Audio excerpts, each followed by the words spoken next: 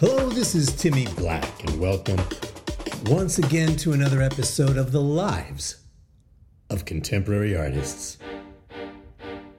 Now, the other day, while walking my dog around my neighborhood, which incidentally has been characterized by at least 3 real estate websites as up and coming. I live in an up and coming neighborhood. Anyway, while walking my dog along my up-and-coming neighborhood with my quaint yet slightly run-down commercial thoroughfare. And if you're not familiar with Los Angeles, you may not know that quaint yet slightly run-down is a euphemism for avenue with 2 or more nail salons and a coffee shop with couches and a 24-hour bodega that closes at 11. Anyway, I was walking my dog the other day along this boulevard of broken, wet dreams, at least from a contractor's point of view. I was walking down this boulevard and I noticed a handwritten sign posted clumsily on the window of my favorite cupcake store. And in bold blue letters, it read, and I quote, "No loitering or unauthorized quilting." Now, in retrospect, I'm sure I read that wrong, but you see, it just shows that there's hope. I mean, there's hope for poetry. Poetry is not dead. Poetry will never die, and as long as human beings have the capacity to misspell and misread, poetry will continue to thrive. And speaking of misreading, have you heard of this thing called wiki quotes?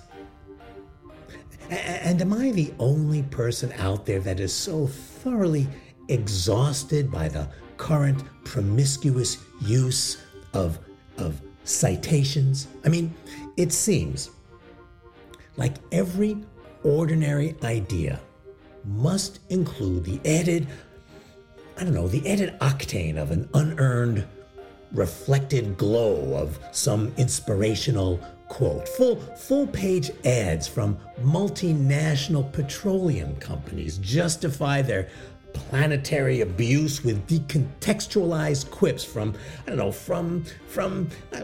Tolstoy or Emerson. I even saw one the other day with a Woody Guthrie line, something about exploring for oil offshore because this land was made for you and me. Now, editorialists, they bring up Beckett every time they observe that contemporary life is a series of unsatisfying attainments. Waiting for Godot has devolved into waiting for happiness or waiting for economic stability or waiting for Super Bowl 56, waiting for this and that. And when the subject of resilience comes up, forget about it. It's always Maya Angelou and Mary Oliver and Jiddu Krishnamurti and Albert Einstein. You hear Lucille Ball, you hear Mae West, Soupy Sales, Teddy Roosevelt, Gandhi, of course. Enough already. Enough. When some corporate CEO starts bringing up Helen Keller and Soren Kierkegaard while encouraging employees toward greater productivity, you know they've been spending way too much time online looking for synonyms for the word effortful. Is that even a word, effortful?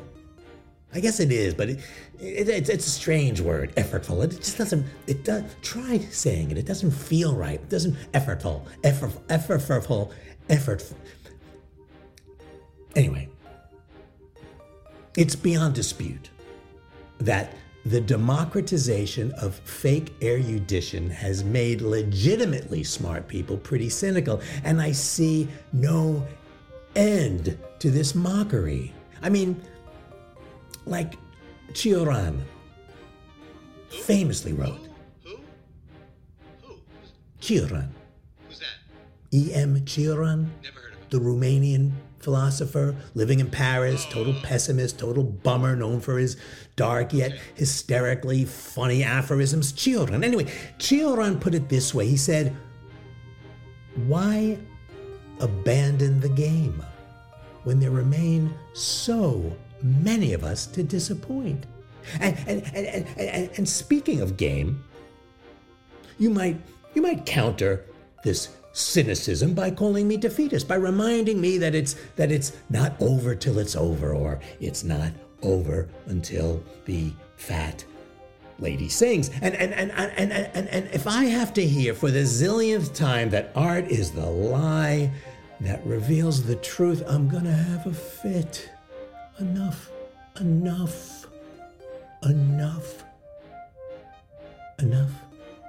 I mean, Mr. Gorbachev, tear down that wall. I'm not a crook. I am a jelly donut. I'll walk down to the Capitol with you. Now, presidential quotes, that's a whole nother category. I could devote an entire podcast to that. But anyway, what was I talking about? And what was I talking about? And what does it have to do with contemporary art? Good question. To which I have no ready answer. Probably because I don't have my Bartlett's familiar quotations in front of me. But if I did, I might say something citing, how about Stéphane Mallarmé, who said that words have enough strength to resist the aggression of ideas. I might say that. But I wouldn't, because it's pretentious, because coming from me, it rings false. I'm not clever enough to come up with something like that. That's why I'm a podcaster and not a French symbolist poet. Oh, I can hear it already. Yes, I can hear it already. The chorus of compassionate, supportive replies. Oh, Timmy, you're so clever. Don't be so hard on yourself. We know you've read a couple of books. You might have come by that quote honestly, and maybe I did. Maybe I did, but that doesn't change anything. The internet has made all my note-taking, all my marginalia, all my bookmarks, all my thick coffee-stained journals. The internet, the wiki world, has made all that homework not only superfluous, but comical. But comical and cute and old. But don't worry, I'm over it. I'm not about to write any books. No. I'm going to stick to this short form, the 10-minute podcast episode. I'm perfectly suited for this. Anything else, anything more serious? Well, anything more serious is it's a laborious madness and an impoverishing one.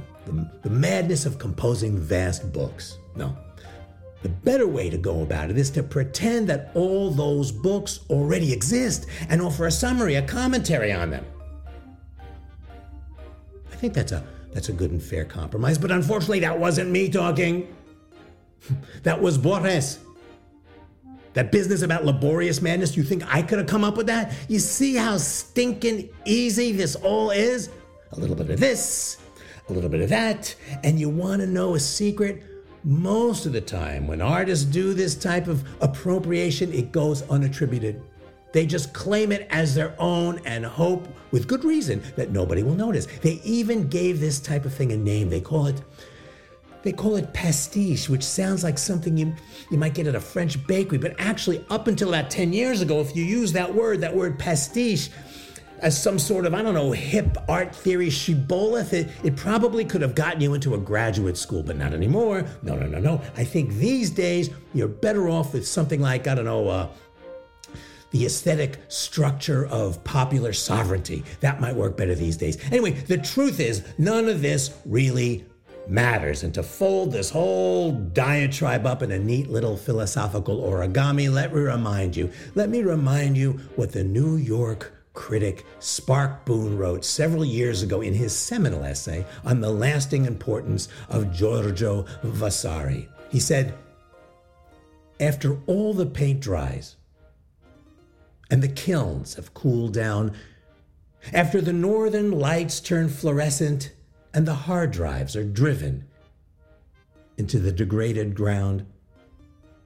Nobody in their right mind is going to give a rat's ass about the lives of contemporary artists.